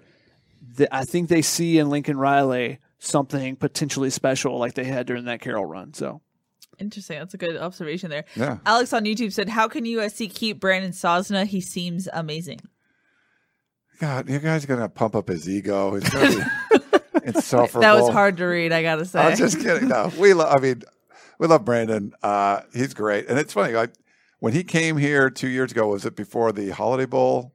He came at the Holiday Bowl. He came at the Holiday Bowl, yeah. Like, he gets it. Like, he reached out to local members of the media. I mean, me being one of them. I think it was the first guy he met. We met for like a beer in Hermosa Beach and just sort of like met him and talked to him. And our guy at Cincinnati kind of recommended that he talk to me. And he reads the message boards. He understands from a fan's point of view what's going on. He's been there. He was that guy. And so I think if you're a fan that you love these podcasts or video shows or the message boards, he's there. He's doing that, you know? And so I think he's a man of the people, but he's also smart enough and cunning enough to know how to play the game and run an athletic department like a business, like it should be, and just be professional about it. And USC just hasn't had that for a long time. So yeah, I think he's great for the athletic department. And I think he's, a great compliment with Mike Bohn. I don't know. I mean, I guess he met with the Detroit Lions before. There's going to be people that want to hire him. And I think the showing he put on and being, Mike Bohn called him the architect of the search to get Lincoln Riley. Like, that's only going to put more accolades on his resume. And I think other people will certainly go after him. Go with Luke Fickell at Cincinnati. Yeah. With that duo hired there. That one's worked out pretty well for him. Yeah. So, I mean, yeah, he's definitely a rising. He's young. He's a rising star. And yeah, selfishly, we want him to stay around. I mean, he's a good dude, and obviously does good work. I mean, Rick Caruso, the board of trustees chairman said, I don't know if it was a joke actually, said that he offered Brandon a job in his real estate company earlier in the day. I think he was serious. I think he was too. I mean, he's the guy that developed the Grove. He said it with a ha-ha, but I think it was like, well, I tried. So some billionaire wants to like hire him away from the school that he's the chairman of the board of. So like he's already working for him, and he's like, no, I want to do it for my personal business. Seems like a stamp of approval. Thought he meant to ask me that question, but maybe he just looked over wrong person. Rick Caruso, if you need Shotty to run something, I will gladly offer a shotgun to Rick Caruso. Wow, getting pushed out the door. Kidding. We got an interesting question from Carter on YouTube who said, who was the first celebrity to hit the Trojan sidelines in 2022, 21? 22. So we already saw. So we saw Will Ferrell in the Coliseum, at least on the video board, to give say goodbye to Tim Tessalone. Tim Tessalone, because he was an intern for Tim Tessalone back in the day. I don't know. I think there's going to be celebrities coming out. I mean, you might see a Snoop. There's a bunch of dudes. I mean, we'll see. No, I think I highlighted this question because I think it's really interesting. And if you're a college football fan, you saw some of those yesterday when you get Mark Sanchez and Matt Leinart there. But Reggie Bush down the tunnel, if we're counting football players, that would be pretty good. Yeah, start there. He's around. He's local. We got a question from Alex, who said, who will win the 2024 USC LSU game?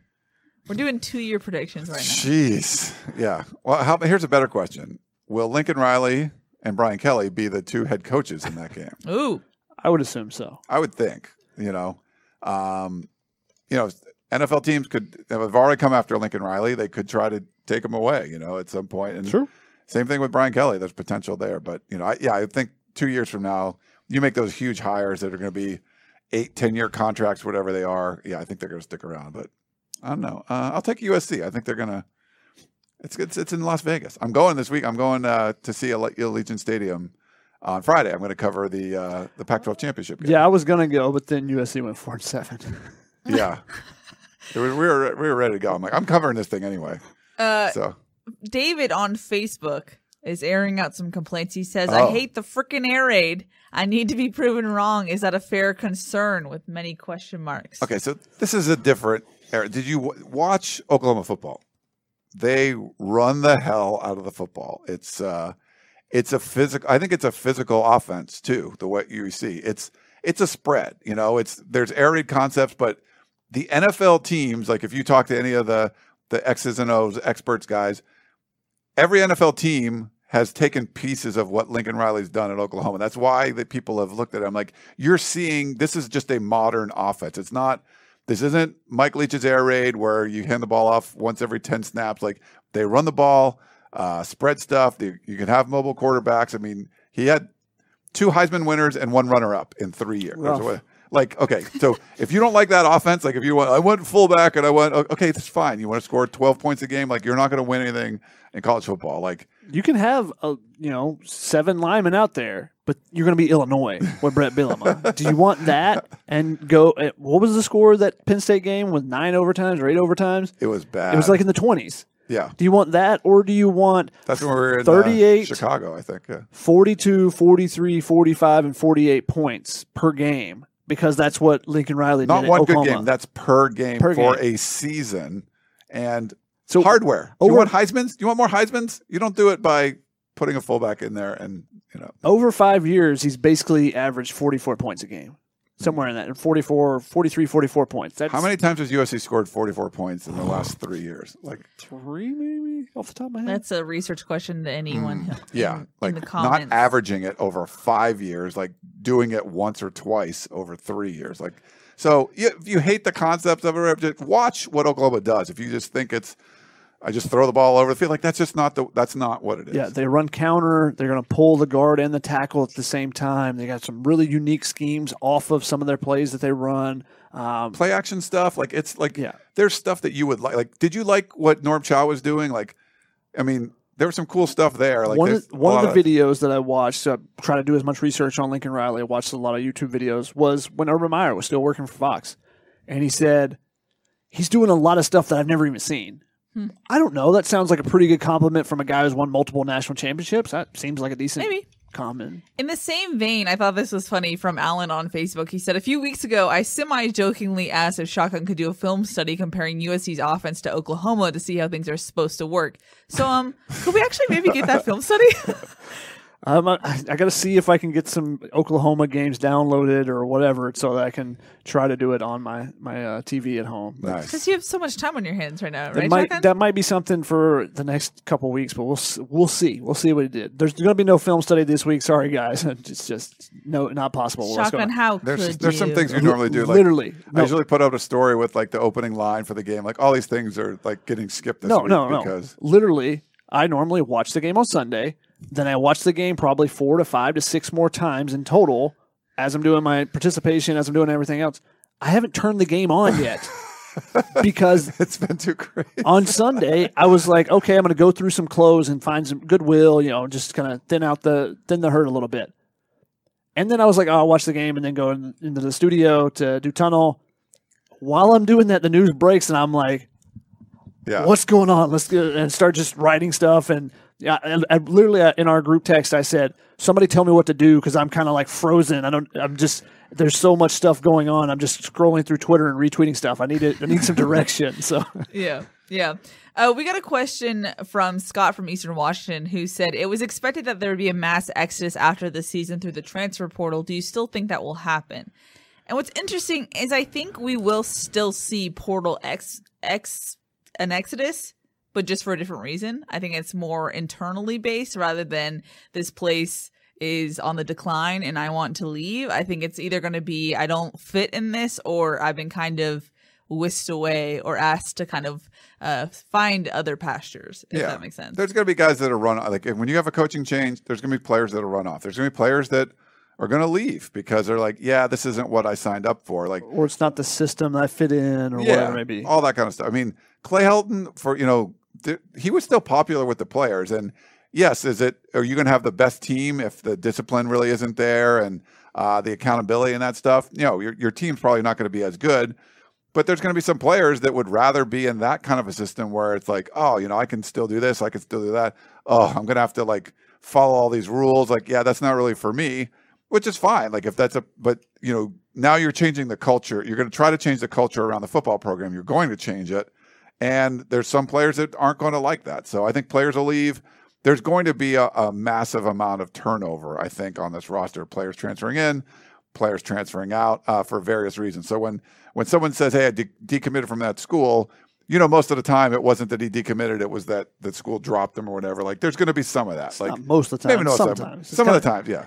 In recruiting, often now it's kind of half and half. So sometimes it's the team pushing a player out. Sometimes it's a player looking for greener pastures. So you'll see guys enter the portal for a variety of reasons. But there's going to be turnover and significant turnover, just any kind of coaching change, because you're changing everything about the program that this player signed up to be in.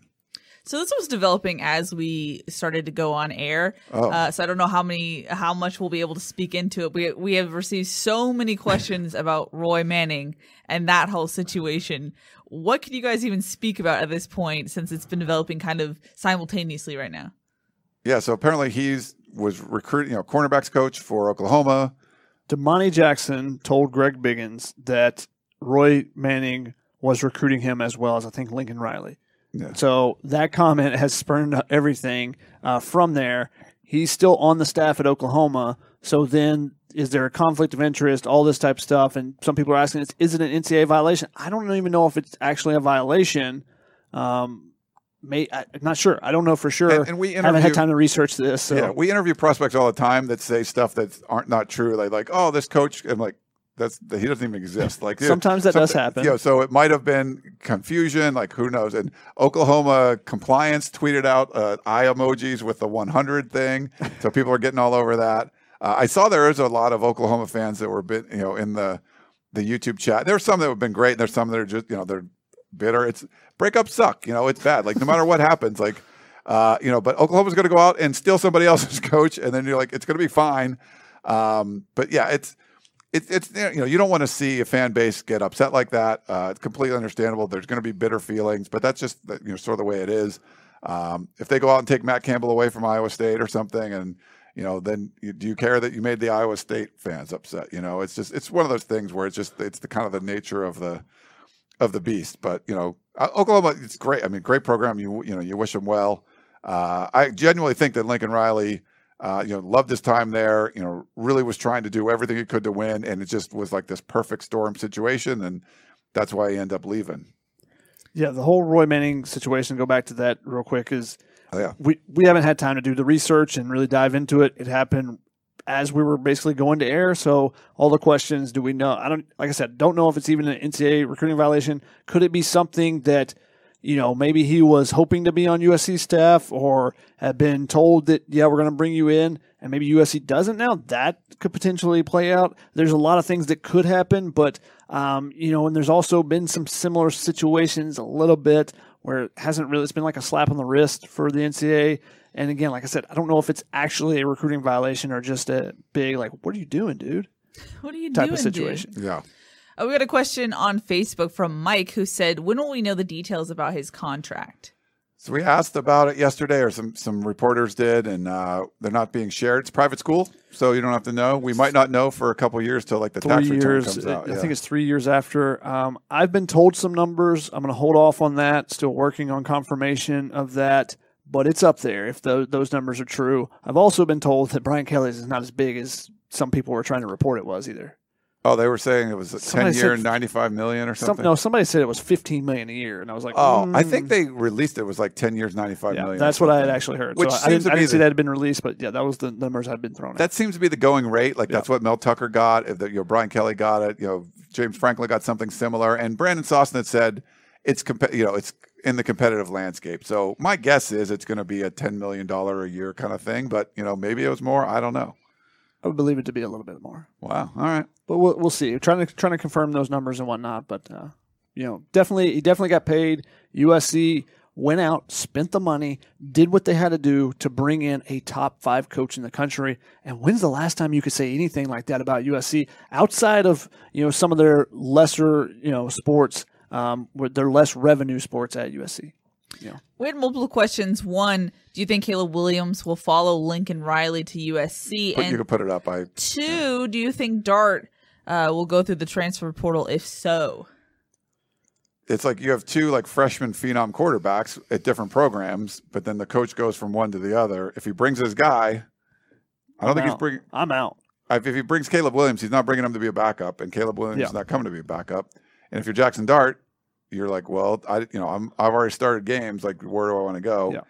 This is the era where you're not like, well, I'll wait and see if I can beat him out. It's really you just kind of go. Yeah, because you get a free transfer, basically. I mean, a free transfer. You get to transfer one time without recourse from the NCAA. You don't have to sit out a year or anything.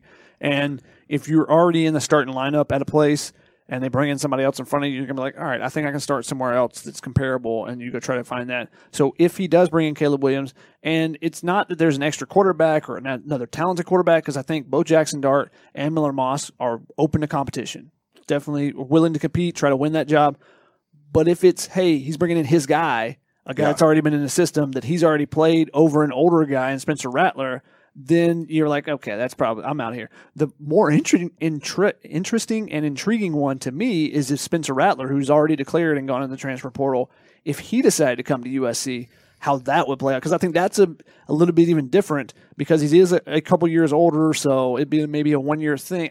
That one would be really fascinating to see how it all played out too. But if either one of those guys comes, then you got to be on transfer portal watch for both the USCs. I think kind of Rattler probably ends up at Arizona State or something, but we'll see. Yeah. We got a question from Kevin on YouTube who said, Lincoln to SC is a big win for the Pac-12. If successful, does he make the conference more desirable for big-name coaches? I feel like a lot of coaches aren't sold on Pac-12 commitment to football. No, I think it does. I think it certainly helps. If Oregon can keep Mario Cristobal, because his name has been bouncing around, like USC, the name came up there. If Miami comes open, is he going to bolt for that? You got to keep the good coaches. I think Jonathan Smith, I think they're trying to get him an extension too. He's done good things at Oregon State. They're going to a bowl game for the first time in forever. Kyle Whittingham's the longest tenured coach, one of them, one of the longest tenured in college football. There's some good coaches, but you could upgrade. I think in 2012, when that first TV money came out, there was some upgrades and stuff going on, but it did mixed results. And now there's going to be a new influx of money, hopefully in a couple of years. If Lincoln Riley raises the level of the conference, then I think it's going to be forced that people put investments in. Like a Carl Durrell is just, that's sort of a head scratching hire for a Colorado. Even like a Herm Edwards, just some weird ones, And I don't know if you want to get the weird. I think you want to get the you want to go get a Lincoln Riley. You're going to get someone that's really good. Kalen DeBoer going from Fresno to Washington. I like that. I like that move. I mean, it's you're taking a chance on a Group of 5 coach, but he showed some real promise, and they beat some good teams. So but you want to see hires like that. Would you prefer Washington to get Matt Campbell, because that was the name that was thrown No, I there? would. Yeah, like that's the type of thing where if USC starts playing to their potential, you got to start trying to keep up, or you get left in the dust. And especially if there's new TV money come in, you feel like you have that opportunity to spend more money. So you could see teams try to keep up in the similar vein. Yeah. We got a question from Gray Fox on YouTube who said, do you see USC changing their out-of-conference schedule with tougher competition now that with Riley as a coach, like how Pete Carroll's teams did? The thing with that is, it's like USC's out-of-conference scheduling is already pretty tough. One, you got Notre Dame on the schedule every year. Yeah. Now, if USC goes to 8 conference games, or the Pac-12 goes to 8 conference games, which has been discussed a little bit, then maybe it's a little bit different. But USC's also got Ole Miss on the schedule. They got LSU on the schedule. So, there's some big-name teams on there. And when you play Ole Miss or LSU, you're still playing Notre Dame. Yeah. So that's 2 of your 3 out-of-conference games. So I don't think that, I think USC's administration right now has understood that USC fans want those marquee games. They want to play in that, and that's a potential to help you in the college football playoff landscape. Yeah. I mean, when they played the Texas series a couple of years ago, that was huge. Loved it. Absolutely. I mean, it was awesome. I got to stand next to Matthew McConaughey on the sideline. That was great. Keely looks over and like, why is Ryan talking to Matthew McConaughey? I don't know. He's just no. My first thing was like, I got to document this. I was like, my boss and Matthew McConaughey just chilling on the sideline. I think Tyler Vaughn's made some like when USC was coming back to win the game at the end. Tyler Vaughn's make like this crazy catch, and me and Deontay Burnett. Was it Burnett? I think I could be wrong. Anyway. Yeah, but it's like I didn't even know he was there, and we kind of look at each other, just like two people are like, "Oh my god, did you see that? Oh, hey, you're Matthew McConaughey." Just the term. No, you were right. That is correct. A post route to Tyler Vaughn's touchdown, I believe. Your brain is insane, Shotgun. That's good. I'm not Lincoln Riley though. Well, there was one that have you guys seen that? He is like Sean McVay. Really? They used to have him on a quiz show in Oklahoma, and we'll see if maybe we can get this to happen. I don't know, or maybe they'll do it on Trojans Live or something where they would give him a play, a time of the game, and down and distance. And he would think about it for a second and come up with a play. Be like, oh yeah, that was a handoff to the left. We got a good block on the edge with this. This is why that happens, because coaches watch film so much. And that's part of the reason why I remember some things is because I try to when I'm charting and stuff, try to look at stuff at multiple times, multiple angles, looking at different things. So, but yeah, when you watch it. Thing like those coaches do 30, 40, 50 times, it gets ingrained in there a little bit. Yeah. That makes sense. Alrighty, we're almost at the hour and a half mark. Yeah, we should probably So if you have any burning questions, get them in right now. Right now. We got a question. Well, we got to go to Andrew Hose, and this is from the similar segment. Again, I watched a lot of Lincoln Riley stuff. He said, question, does Lincoln Riley know how much a gallon of milk costs now? Because he had no clue previously. He had this photographic memory of plays, but couldn't tell you about milk or anything else because he doesn't do the shopping. That's all his wife, Caitlin. She takes care of all that. Ah, interesting. And obviously it's going to be organic or soy milk or something special out here in California. Milk, yeah, that'll be like $19. So he wouldn't do good on The Price is Right. No, unlike you, Ryan. Which I flexed on that one. Yeah. Ryan Abraham, winner of The Price is Right. You have a photographic memory, but I crushed The Price is Right. So. We got a lot of questions about Elias Ricks and his future. Any insight on that? No insight necessarily, but I think that's someone that USC would definitely go after. And seeing that Lincoln Riley is here, and depending on what they can present for the complete defensive staff, that could be a player that wants to come home. Double legacy, I believe, at USC. I know his mom went to USC. I think it's a double legacy, though. Oh, okay. Shotgun, I'm going to really abandon the protocols. Basketball tomorrow. What? 2 seconds. Go. USC opens conference play, Pac-12 conference play tomorrow against Utah. USC has moved up in the rankings. They're number 17 in the coaches poll, number 20 in the AP poll. They're bringing Utah's coming in. Utah's 5-1, USC 6-0. Should be a good game. And I think it was Ben down here who asked, or Big T said, "Can we all show up to basketball tomorrow to show Bohn and Sosna our appreciation for the USC fans?" So I think that's a great idea. You guys should come out and watch the basketball team. They're a unique team. They just won the Wooden Legacy tournament down in Anaheim on Thanksgiving, or day after Thanksgiving, Thanksgiving and Black Friday. Tremendous defense, playing great defense. They're going to be in every game, and you can see those young players getting better and better as the season progresses, and they've got a ton of leadership and experience. So a unique team, fun team, a really deep team, could be a team that makes some noise in March. Interesting. Jasper Smith said, if you can only get one of these recruits, who are you choosing, Damani Jackson or Devin Campbell? The answer is obviously Devin Campbell because of the issues that they've had at offensive line where they have not recruited at the high level. There are concerns at cornerback for sure because Isaiah Taylor-Stewart just walked in the senior day ceremonies. That seems like he's gone. And Chris Steele could leave to go to the NFL. I think that's what his desire was before the season. We'll see where he feels like how he did postseason, during the season to put that tape out there.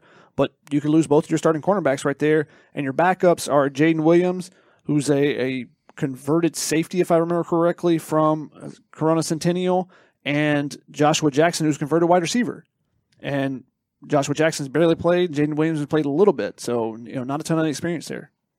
We got a question from A Dog's Life in Portland who says, was continuity of the system part of the consideration with picking Riley, seeing as Riley and Harrell are both part of the Leach tree of air raid? Hell to the no. No, I don't think it was part of something they were looking for. No. I think it was more, hey, that's one of the top coaches in the country. Yes. We're going to take him.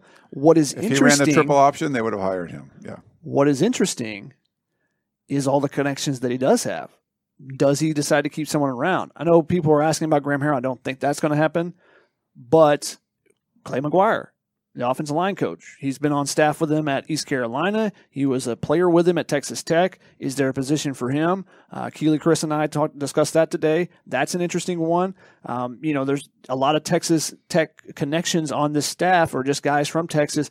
And Lincoln Riley said, he was asked about retention, and he said, I know a lot of these guys. I've had connections with a lot of them, or I've played against them, or, coached against them. So, it's going to be difficult. He doesn't want to rush into anything. They want to go through the whole process and see what is going to be available out there, because if I'm coach at whatever, Minnesota or whatever, and I say, and I'm a damn good whatever coach, whatever position, man, Lincoln Riley just went to USC. Does he got a so-and-so coach on yet? No, he doesn't. Maybe I'll do that. Agent, hey, can you call him up and see if if they've got somebody yet, or they're looking around, whatever. Nice. That could easily happen, because you can see, like I talked about the former players, they know the talent potential with Lincoln Riley, and if you're a coach, you look at it and say, I want to go coach with that guy. What the potential of USC under a Lincoln Riley, I want to be a part of that. I mean, Matt Leiner's been retired for years. He was like, man, I could play in this offense. It'd be fun, so. That'd be something. David Johnson on YouTube said, why think that USC under Riley will build a defense that can win the national championship? ? Okay. Big question. But this is college football in the modern world. Like, do you remember the 2019 LSU team? They outscored everyone, yes. Did you know, how many defensive players from that team are in the NFL right now? Like, good number. Like all of them. Literally, they've had a ton of guys. They play Mississippi, unranked Mississippi, gave up 37 points. Well, they scored 58, and so that's what's going to happen. The Alabama game that year, 46-41, they gave up points. You're going to give up points when you're scoring a ton of points. And they have the Texas A&M 50-7 game. You're going to get some of those too, but you just have to keep it reasonable. There's going to be some bad defensive games, but your offense is so good, you're going to be able to outscore people. So yes, I think that they can have a defense that's going to be capable of doing that. They'll have a bunch of talent, but in modern college football, you're going to give up points, because especially if you're scoring points, you're going to be giving up points. Why are you hitting these OU fans that have come to our show with these strays? Because what happened to that OU team, Lincoln Riley, against that LSU team? That was 63-28, so they didn't score enough points. That's not good. Yeah, points, yes, there are concerns when you get up 63 points when you get into the playoff. There are concerns there. Yeah. They have to clean some things up. I think that they did with Grinch this year to an extent, from what I've watched. And again, it's a limited amount from, we're at the stadium on Saturdays for 12 hours or whatever, so we don't get to watch a ton of games. But I think they made some improvements there. Their offense just wasn't as good as it has been the last couple of years. This year with some inconsistency at quarterback and not running the ball as well. So they got to get offensive line at USC, or you're not going to be scoring those points that you're talking about. Yeah. Final question of the show goes to Charles, who says, what are reasonable expectations for USC next season? Why do you want to be reasonable, first of all? Be unreasonable. Ryan. National champion. If a fan is being reasonable, we have to encourage that. Okay. This is the time to be unreasonable. Let's beat Chris Trevino on Twitter right now. You can do that. That was incredible. I honestly think, USC was the favorite to win the South this year. 2021. I think they were the media pick, right? I think winning the conference in 2022 is not out of the realm of possibility. At the very least, win the division. There's no reason why that can't happen. And depending on how these next 2 weeks go, if he puts a top 10 recruiting class together, boom, I think you can win the conference. He'll probably get some big transfers in. I don't think the conference is not on top of the world right now. Sure. Oregon looked like the best team, and Utah beat the snot out of them. So this is winnable. Do you want to put that kind of heat on a first-time head coach? At USC, he's not the first-time head coach, but his first year, no. But I would not be shocked, especially if this recruiting class goes really well. They get some good transfers in. They'll probably be the favorite to win the Pac-12 just because you have enough talent and you have a competent head coach, as opposed to having enough talent and not a competent head coach. We'll see. All right. There are major areas of deficiency, and especially if they have some older guys decide to leave the program at certain positions, especially in the trenches is an area where they've struggled to recruit in the past. So maybe they go out and they get Devin Campbell, and they get Josh Connerly, and maybe even Ernest Green. You got 3 freshmen that are high 4 or 5-star guys. That's great. Are you wanting those guys to start from day one? You think you can rely on them to help you win a conference? That's a very tough thing to ask. Now, can you go in the transfer portal and get an offensive lineman or 2? Oh, yeah. That is a potential. And Oklahoma has done that under Lincoln Riley. They got a couple last year from Tennessee, I believe. They got Chris Murray from UCLA. So they have done that. That's a possibility. But they have to answer those questions, or else, it doesn't matter how many 5-star receivers you have if you can't block up front and create that time for the quarterback. USC fans know that. And the offensive line played much better this year than it has the last couple years. But you could lose. All those guys could leave. The 5 guys that are starters or 5 older guys could leave if they wanted to. Mm-hmm. So that's the big question to me. Trenches. Yeah. All righty, gentlemen. That is a full show for tonight. Whoa. We got one more question. Bonus show. He always has to one do more this. question. Bonus Ryan, send him off to Rick Caruso. Well, 2 more questions. William Pappas wanted to ask, can the name Clay Helton be stricken from all the print the way they did in ancient Rome? Unfortunately, the internet kind of makes that difficult unless somebody works at Google. And then Mark Watkins said, question, is the Lincoln Riley hire the biggest USC-related hire since Ryan decided to hire Keely full-time? Hey. Wow. Shouts to Mark Watkins, a true homie. Come on, Mark. Her price has been driven up already. Man. Will you come through on that higher price? We'll see. We're keeping you around is a good, that's a benefit. Just making sure you stay. We'll see. We'll see about that. We love Keely. We love, Thank you. All righty. That's going to wrap it up. Scheduling note. No show on Tuesday. This is Today is Tuesday. I don't know what day it is. I've been going strange. Too many days. No show on Thursday, but we will have a show on Sunday. A special show on Sunday. Special. This is bonus. Sunday special. Sunday special. We will have Brandon Sosna on the show. So be sure to tune in on Sunday, the regular time, 7 p.m. We'll have him live in studio in the show. Wait, USC's chief of staff will be sitting here on the show? Live in answering your questions? Tunnel Vision studio. I guess I just won't come then. We're punting shotgun. We're going to punt shotgun for Brandon. Yeah, that's basically what's happening. And shotgun, you're taking one for the team. You guys. Thank you. You guys prefer that anyway. I know. Yeah, so we're excited. Okay, we're excited to have Brandon in the studio, so make sure you stay tuned for that. And this is your chance. If you want to ask USC's chief of staff for the athletic department questions, if they're good enough, we will ask them and see what he has to say. They heavily screen these. Yes, we will heavily screen your questions. But no, he's good. He'll answer. Yeah, and he's got good answers if. Hey, we can't say that or whatever. And if he wants to deflect, he knows how to. Yeah, he's very good at that. Yeah. So. Yep. Alrighty, that's gonna wrap it up for tonight. That is Shotgun Spratling. That's Ryan Abraham. I'm Keely Eure. We will see you on Sunday. Bye. Check out basketball tomorrow.